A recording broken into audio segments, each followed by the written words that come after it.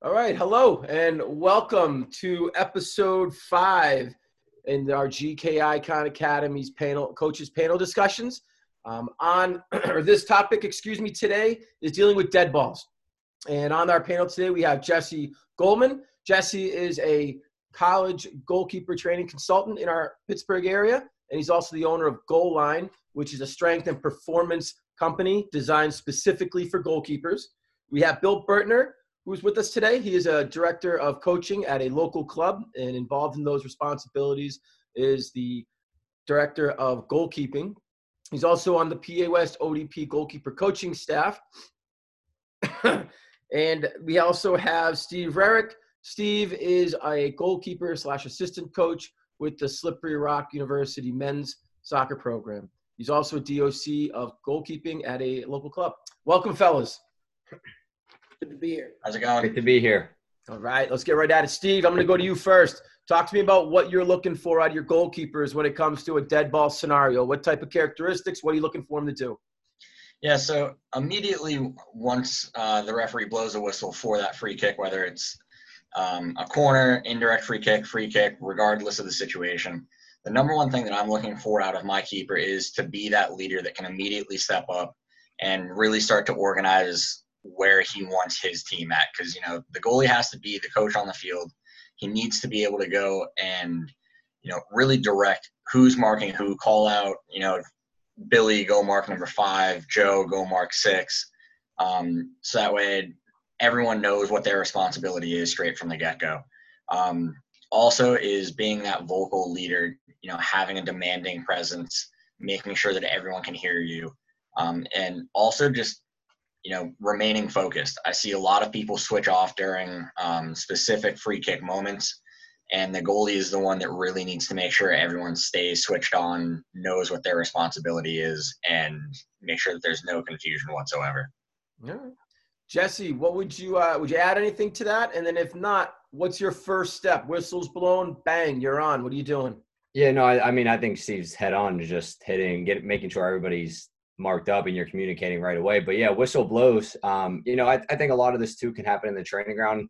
I mean, for me, if it's a threatening opportunity, let's say within maybe 25 yards, whistle blows, free kick, I always want somebody to just step in front of the ball, just to kind of make them ask for 10 yards. So that way we can, get a couple more seconds or, 30 seconds just to help mark up a little bit. But, the whistle blows, the first thing is, if they're 20 some yards out, where do you want your guys to stand? Where are we holding that line? How many do you want in the wall? And I think, I skipped a step, but I think how many we want in the wall is always going to be the first priority. I think once the whistle blows, you should know right away, right? Snap of the fingers, whistles blow, 3, 4, whatever, get them in the wall. Get everyone in the wall marked up, get your line set, and then we start marking from there. But, like Steve said, that whistle blows, we're communicating right away. We don't stop until we're in a good set position. Coach Bill, give me the specific commands you're looking for your goalkeeper to say during a wall setup. First off, we want them to yell wall so that the field players recognize the fact that that's what we're going to do here. Secondly, number of players in the wall based on where the location of the kick is occurring. If it's outside on the flank, you could probably get away with 2 or maybe sometimes even 1, depending on the angle. Of course, as it gets more towards the center of the box, we're increasing the numbers in the box. Then, to Jesse's point, once we make sure that the play is stopped, that's a huge issue. I mean, we don't want to get caught with our pants down as goalkeepers, running to our near post, starting to set the wall, and they take the kick, restart quickly, and beat us with a goal. So once we have we need the wall, number of players in the wall, then we're going to take our anchor player, which depending on the age might be the outside player or the second player within the wall. We're communicating with that individual player. I teach my goalkeepers not to use left or right, but just to get the thumb. This way, hold, and then we're ready to go.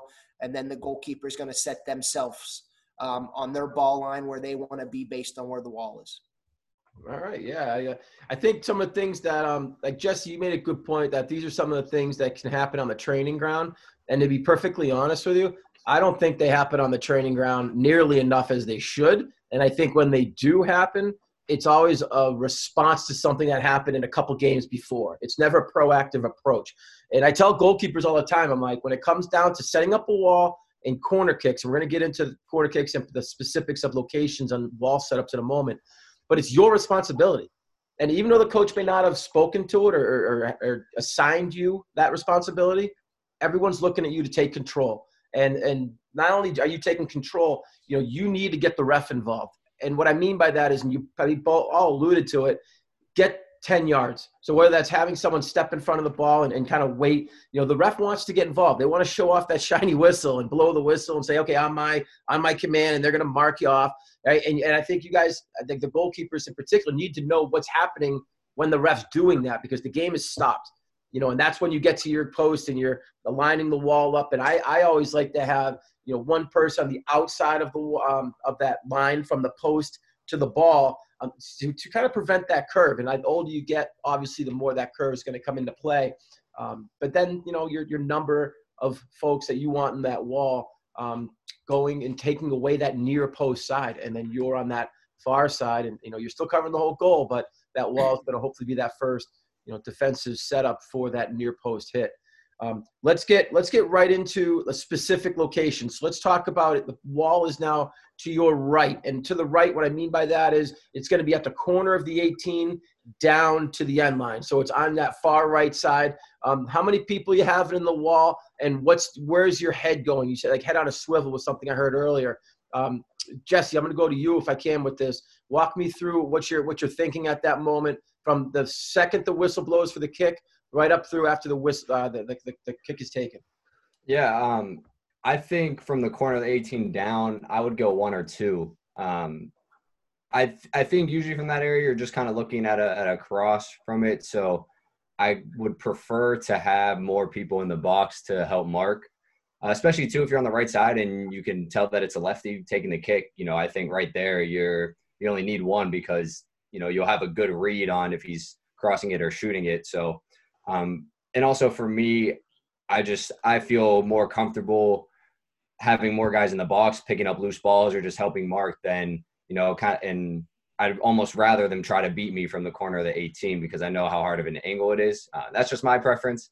But as we get down to the corner, again, I think 1 or 2 depending on kind of where it is. But I think you're just mainly looking at a cross. So if you can cover that near post just to kind of take away the shot a little bit and play the cross, that's something that I would do, at least in my preference. And I think too, it also depends on the goalkeeper. If he's somebody that is confident in the air, or confident shot stopping, whatever it may be, I think that can also play a factor into how many we put in the wall.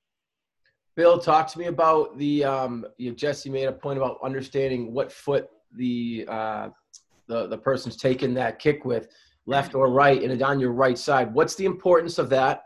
And does that impact your starting position? Absolutely. You have to be able to recognize whether that ball coming in is going to be an in-swinger or an out-swinger based on the person taking the free kick. So if the free kick is set up to my right as a goalkeeper facing out, if that player out there is a right-footed player, that ball is going to be swinging into me more along the lines of a corner kick. We have to be able to recognize that, especially as they get older, there's going to be more swerve to the ball. If it's out on the left side, left-footed player, same thing, it's going to be swerving in. The ball's going to get on us quicker. We got to be more ready for it in that scenario. Steve, how dramatic of a starting position location are you looking at, or are you thinking a goalkeeper might need to consider based on that in-swinger versus out-swinger if we're dealing with something that's out wide, as we just discussed? We're still at that same location on the right side of our 18. Yeah, so in my personal preference, it's really going to come down to how athletic your goalkeeper is, how confident he is, as Jesse kind of said, in the air versus shot stopping. Also, once you get to the higher levels, you can kind of scout ahead, know what certain teams' free kick takers are, things of that nature. So that can kind of help you prepare for that as well. Based on what you've seen throughout the game, if you can see that their free kick taker has a really nasty in-swinger where he can really get some whip behind that ball, you may want to take one step and kind of cheat towards, that near post. So that way, he doesn't get you near post, but you don't want to overcommit. And I see a lot of young goalies doing this where they go and they just want to stand right on that near post, and it gives up that back post, all day if someone can go and actually, hit that whipped ball in. But I typically go, it's either one step kind of off center, left or right, depending on how many people you have on the wall and, what the goalie's confidence levels are. I don't want to see too dramatic of a step either way, but, making sure that they're set as that ball is being struck, so that way they can go to the left or to the right, and they're not cheating, taking those extra 2 steps as that player's running up to kick that ball, and then they get caught going to the right, and, they shoot the ball over to the left. Mm-hmm. Coach Bill, the ball's now located same side of the field, but just pushed up a little bit more. Now we're talking it's around 20, 25 yards out on that right side. How many people are in your wall? And then what's your concern regarding the distance between like a high line, holding a high line versus letting people kind of roam inside your 18? Why is it important to hold the high line in a situation like that? Well, it's going to your first question. A free kick at that area, I'm probably going to instruct my goalkeeper to put 3 in the box, 3 in the wall. As far as the distance goes, if it's beyond that range where a shooter can threaten us at that distance, more than likely now we have to play it as a lofted ball over the top of our back line. So if we can get our back line communicating and up a little bit higher, we can protect that space behind them a little bit easier with less chaos, so that ball comes over the top. It's a really good coaching session to do with your back line to make sure too that they know how to play those balls and to be able to be moving as the attacking players are moving. You don't want to get caught flat-footed in a scenario like that as a defender.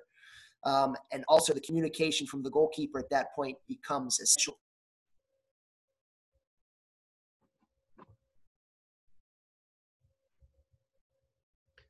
Yeah, I think we, in regards to what Coach Bill was saying, I think he was getting into the communication. Bill, rewind like 15 seconds. Go right ahead. Okay.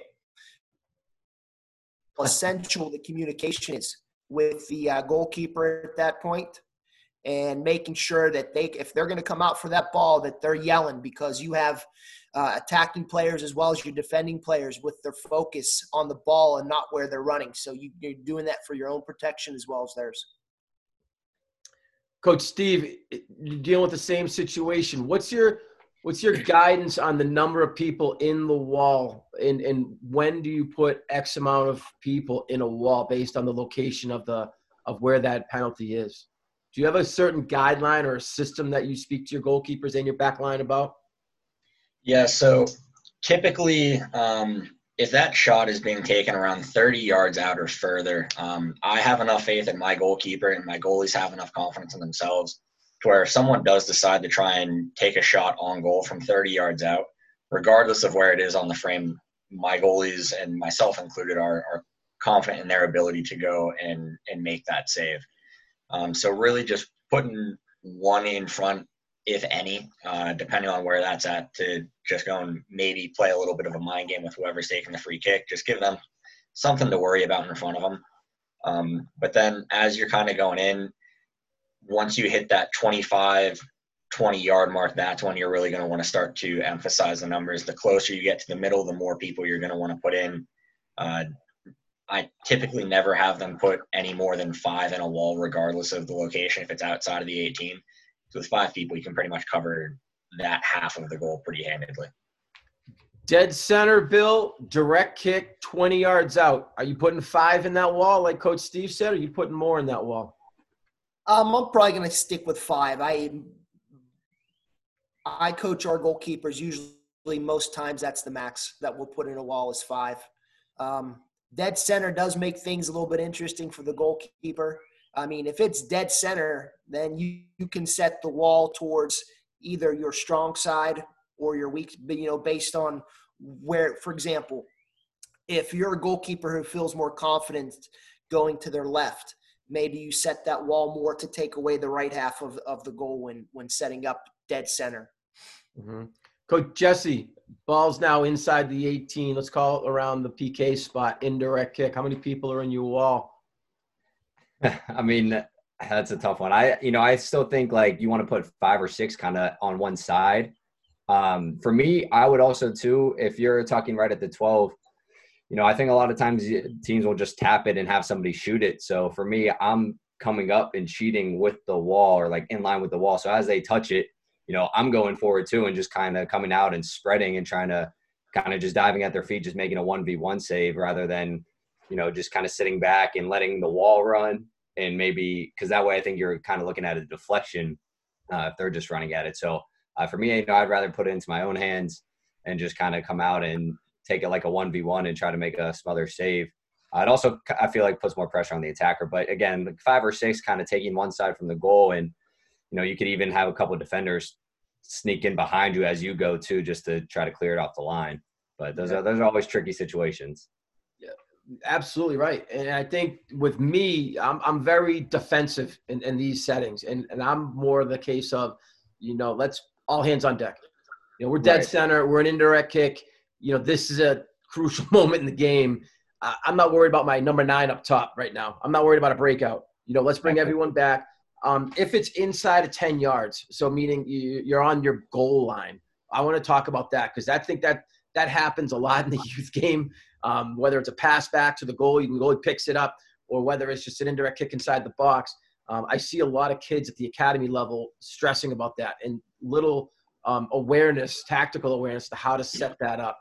Coach Jesse, I'm going to stay with you. Where are you, if that's, let's say it's 7 yards out, right outside the 6, and, slight angle, let's move over to the left side of the goal now, and you're on. Like, how many people are you putting in your wall? Do you have 2 walls? What I mean by that is you have people at the front post and a few at the back post now, and how are you talking to that? What are you looking for your goalkeeper to say to your defenders? How are you looking for your defenders to line up?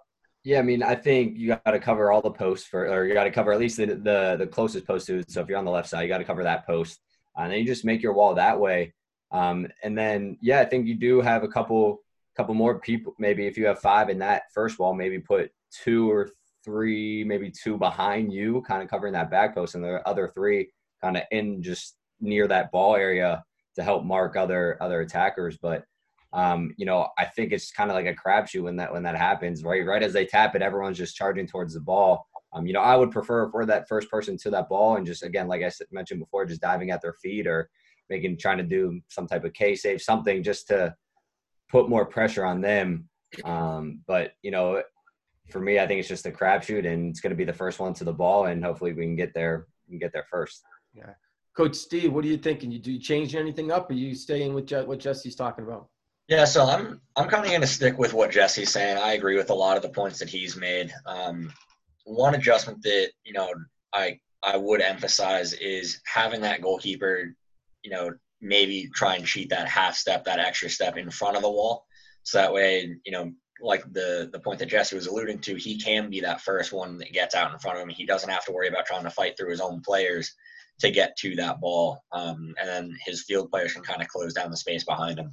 No, I think Jesse hit the nail right on the head with that one. Coach Bill, let's go to corner kicks. What are you looking for from a setup perspective? Do you have a specific style? Do you speak to your goalkeepers about what they're comfortable with? Meaning people on the post, zone versus man. What's your strategy with that? It's interesting because when it comes to corner kicks, I see more variation in philosophy amongst coaches than any of the other set positions. Me personally, with the older group, I kind of leave it up to my goalkeepers. If they feel more confident and comfortable with having someone on the front post or on the back post, that's fine. My personal coaching philosophy when I'm coaching the older teams, I like to usually defend more in a zonal where I'll put my stronger defenders out on the 6, the front post and the back post. And then that way, not having players on the post affords our goalkeeper a lot of benefit for those second ball scenarios. If you can go ahead and get a quick clearance and trap an attacking player behind those defenders, and then they're on an offside position.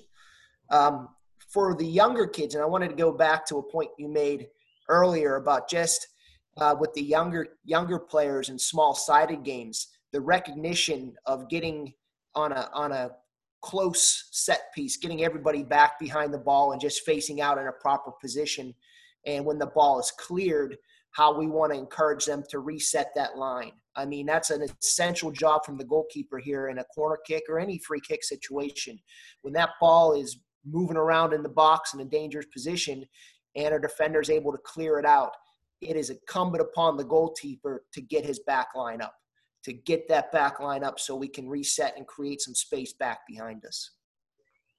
Continue with that. Why are we creating space? Why are we pushing everyone up? Real quickly, go. Oh, mainly because you're trying to buy yourself more time and ability to play behind there. You, by resetting that line, one, you can either trap the attacking players behind, so if the ball comes back through, they're in an offside position. But secondly, it just eliminates the traffic. As a goalkeeper, I'd rather have that point of confrontation now 15, 20 yards in front of me rather than in my lap. Yeah, right on. Well said. Coach Steve, let's go back to corner kicks. Talk to me about what you're telling your goalkeepers do regarding posts. Do you like people on the post from from a goalkeeper standpoint? Are you zone? Are you man-to-man? What are you telling your goalkeepers? Yeah, so I'm kind of a big fan of having, kind of half and half almost, whereas you have your best ball winners, they can go and play kind of more of a zone, or if the other team has someone who's really good in the air, you can man mark them with someone that's on your team that's really good in the air. But as far as posts, if we have the extra personnel, why not? You can throw them on the post, just in case there's that, the first time glancing header where they go and either flick it across goal to the back post or, have that bullet header near post again. You at least kind of have someone there. I know for me personally, that saved me a couple times where, there's a really good header in the air and, my post guy, sometimes they turn out to be your best friend sitting on that post. Sometimes just the post in general can be your best friend. But for me, the first one to go, if we do need to go and get more people off the post and into play, you take your back post off first. I have enough confidence in my goalies to where they can backtrack, they can get that back post if it goes over their head. And if both need to go, then that goalie, I typically have him take that one extra step forward.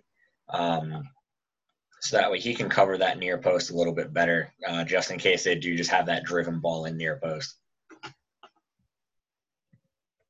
I'm still here, Eric. Sorry, my video. Just want to make sure that. So it's interesting because Bill said it earlier. There are so many variations lately in regards to how to properly align your defensive unit with a corner kick. You look at the likes of, let's say, Liverpool. Like I watched them and how they set up. They put no one on either post, and they set themselves up almost in like a triangle, like a straight line, and then they just have numbers in a zone, and everyone can move forward, and that back post is open for their goalkeeper to take that back service. And it's just interesting because then you'll go and you watch another team play, and you're seeing two guys on each post, or one guy on each post, and then everyone's man marked. So it really comes down to coaching philosophy and what you think is the best for your team. So there's no right answer to that. At the college level, I always ask my goalkeepers, what's your preference and why? I just want to hear their reasoning. I'm not going to, they don't have all the say, they don't. But at the same time, I want their inputs. I want them comfortable. And if they can be comfortable with what they're doing and how they're aligning and setting up, well, then I think we're okay. I personally like to have people on the back post. Again, it's especially at the ages of like 12 to like 16. I feel that in that age group, balls are thumped into the box at a much more frequent rate on a corner kick than in the other age groups. The younger age groups, they probably can't reach the goal truthfully with their service. So you might see them, playing a little bit shorter balls or balls on the ground. And then once you get to the 17, 18, you're a little bit more, they look to play a little shorter ball every once in a while, right? But that 12 to 15-year age group, they're just dumping that ball in there. And one of the things I always speak to my goalkeepers is the instant communication after a ball has been served or after a corner kick has been taken. Coach Bill, what do you say to your goalkeepers about the immediate communication when a ball's been put into the box off a corner kick? 2 commands. It's either keeper or away. If that ball is in R6, if it's served there, you have to take command, and it's essential. You have to give some type of communication. Being silent, I tell my older goalkeepers, is not an option on those corner kicks. If usually it's the 6-yard line that I'm using as the reference, anything there or in is the goalkeeper's responsibility. Anything outside of that, you're giving an away command and making sure you're resetting so you're on your ball line to be able to deal with a potential shot. I wanted to go back to, Eric, with something you were talking about with the various age groups. With the academy level, you're right. I mean, at that age, they're not even allowed to head the ball. So why are we going to try to get them to serve corner kicks in the box? At that point, they should be looking for more of a possession defense, a short ball. And then whenever they get up to that intermediate group, the U12, the U13 age range, making sure if you're going to put players on your front or back post, make sure they're positioned correctly. How many times do you see kids, if they're told to go defend the front post, they're facing out? They're not. The idea with putting players on the post is to make your goal behind you smaller. So that's something too that it's, I think, a coaching point that gets lost a little bit with our field players on how you need to defend a corner kick if you are placed on a post. Steve, continue with what Coach Bill was just talking about. How do you, if you have people on both posts, what are you telling them is their responsibility and how are they positioned? Yeah, so if I have people on both posts, their main job is to stay on that post until that ball gets cleared out. I don't want them an arm's length away from the post where there's that big, body space between them and the post. I want them on that post. I want them hugging that post. So that way, if that ball does get played to them, their hand can be behind their back and then it's just body post. There's not that gap that ball can squeeze in between. But then once that ball is cleared, that first time, I want them stepping up with everybody else, much to the point that Bill was talking about earlier of creating that space in behind it. If they stay on that post, then there is no offside if they thump that ball right back in. They need to be able to get up quickly, and they need to be able to get back up with that line the second they see that ball's cleared. So that way it affords that space in between. It gives the goalie that extra bit of time. So that way, he can reset and then kind of go from there. I always tell my field players, if you're at the near post, to see Coach Steve's point, let's say we're facing here and the post is on my right, you're literally around holding that post with so the post is behind me, but nothing gets between you, nothing. And then as that ball is served, I always tell them, face the ball with your hips. So as that ball is served, they're almost rotating on the post and almost coming, instead of facing the ball in the corner, now they're in the goal almost. Sometimes their hips facing the ball because it's easier to go to a ball to one touch it out when you're facing straight at it. Now with the back post, I have a different strategy than what you just mentioned. I like my back post person, when it starts, again, to be facing the corner that it's being taken from. So there, if it's out here and my near post is, I'm going to be almost standing in the goal. And the reason that person on the back post is standing in the goal, holding the post here, and the field's that way, because I can now see, I have a clear line to see when that ball's getting struck because I'm looking through the goal. No one's in the goal. Goalkeeper's off the line, maybe a yard, maybe 2. The near post is on the post going out. I'm looking directly through the side net of the near post, looking at when the ball's struck. Now, when that ball is struck, same advice. Follow the ball with your hips. So I'm starting in the goal, but as that ball is coming into the box, I'm rotating, and my hips are always facing the ball. You're going to be on that line facing out when that ball is inside the 6. Because the more you can see, the more you get the visual cue as to when it's coming. What is a right in swinger? Is it an out swinger? Because if it's an in swinger, that ball's could come back post to you, and you got to defend that if the goalkeeper's yelling away and it goes over their head. So that's my strategy on the 2 posts. I think that they always should be there. I really do. I'm a little over defensive, a little old school on that one. I'm okay with that too, because again, if they're just dumping the ball in the box, you want all hands on deck. That's a critical moment. Ball's gonna get put inside your 18 dead center. Just seems like a crucial moment of a game, especially at a younger age group. The other thing Steve mentioned was in regards to when they push up. I make them stay on the post until the goalkeeper commands post out. I mean, they're screaming it, post out, because sometimes the ball will get played in, ball's bouncing around. I don't want them leaving. You know what I mean? Because I'll just sometimes a ball will just be played out to a post, and I know they're there, and I can trust they're there. They can one touch it out if I can't get it. So they need to stay there, and the goalkeeper needs to know that they're there. Because I've had a goal scored on me where a ball comes put in the box, my near post creeped out, and that little header, soft header to that near post, and I'm thinking my guy's still on the post.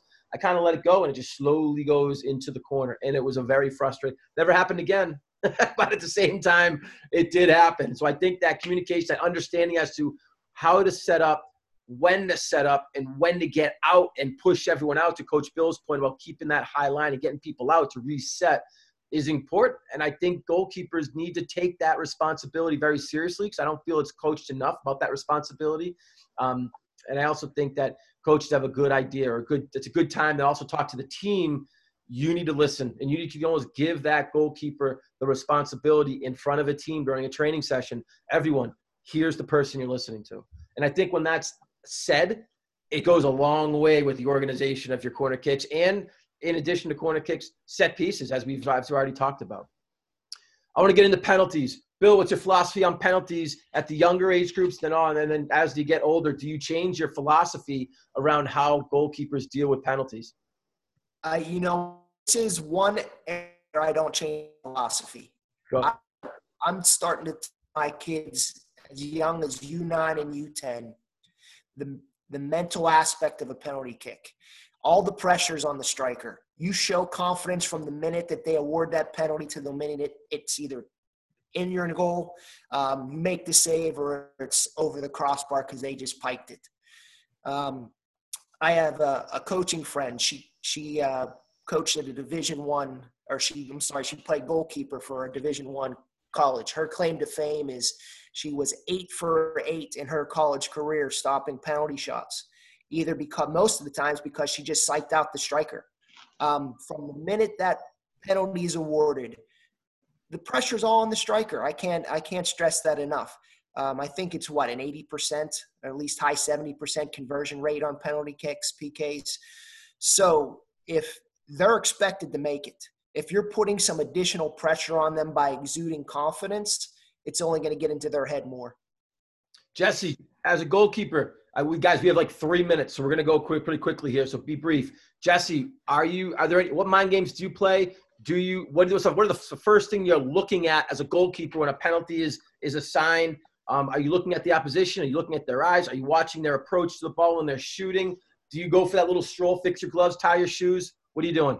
I mean, look, the first thing is just like Bill said, it's just going to be confidence, right? For me, I love penalties. I love that pressure. I love being in the spotlight, right? So for me, penalties were awesome. Like I brought on the idea of a penalty. I got so excited when a penalty happened in the game, but that's just me. Now, I think the approach will say a lot. I think the hips will say a lot, but I think you can start to tell us, at least at the younger levels. At the older levels, it gets a little more complicated, but if they kind of have an arcing run, they might turn their hips at the last second to go across their body. If they're running more straight onto the ball, then, you could see if if they're going to open up at the last second. So it all just depends. And another thing that helped me a lot too was training. Every I don't know how many teams do this, but every practice before a match, our whole team took penalties. So, twice a week, I'm getting maybe 10 to 15 penalties. And they're the same guys, but it helped them too, because then they got to switch up their penalties. So it was just practice. And, the more I did it, the better I got at it. Cool. We're going to get right in the wrap up. Steve, if you want to include stuff on penalties in your wrap up, I want you to do so, please. But we all have 30 seconds to conclude. Steve, I'm going to start with you. Yeah. So as far as penalties go, I think those two guys covered it. But one of the big topics on these set pieces is making sure that you read that ball flight as it's coming in before you make that judgment. A lot of times you see the keeper away because they think they can get to it because they want to go out and try and claim it before they actually see where that ball flight's going or anything like that. So you want to make that decision first and then move after. That's one thing that I always stress with my keepers, is make sure that if you do call keeper, you have to get there. That's rule number one. If you're calling keeper, you have to get there. And then if you call away, then you back off onto your line and you set for that shot and rely on your defenders to go and get that ball out for you. Yeah, I think a lot of people, when they say away, they stay there in that no man's land. They're not back setting to that line to get the most out of their movements. That's a great point. Coach Jesse, 20 seconds. Go. Yeah, just touching on what Steve said. Whether your decision is keeper or away, just stick with it. I will just touch a little bit on Steve. Just if I'm saying keeper, maybe you don't have to get there, but at least just be confident. And you called keeper, you're going for it. I think our coaches should tell our backs, even if he's saying keeper, playing like he's going to miss it, just so they're ready and they're not standing still with feet in concrete. Fair. Coach Bill. The point I just want to make in closing is to the coaches. Coaches should be practicing set pieces in their training sessions. The point Eric made earlier about usually it is coached after a negative result is so true. And it's required because you need to have the goalkeeper and the rest of the team involved. You need to have the back line. You need to have the midfielders. And who do you want in the wall? What specific players? You don't want to put your best center back in a wall. You usually want them to be free to be able to cover. So that stuff is essential to be coached within training sessions. I love that. I really do, especially at the younger ages. And I know coaches don't want to waste time coaching this topic, especially at the academy level when it's all technical. We're not at the tactical piece yet.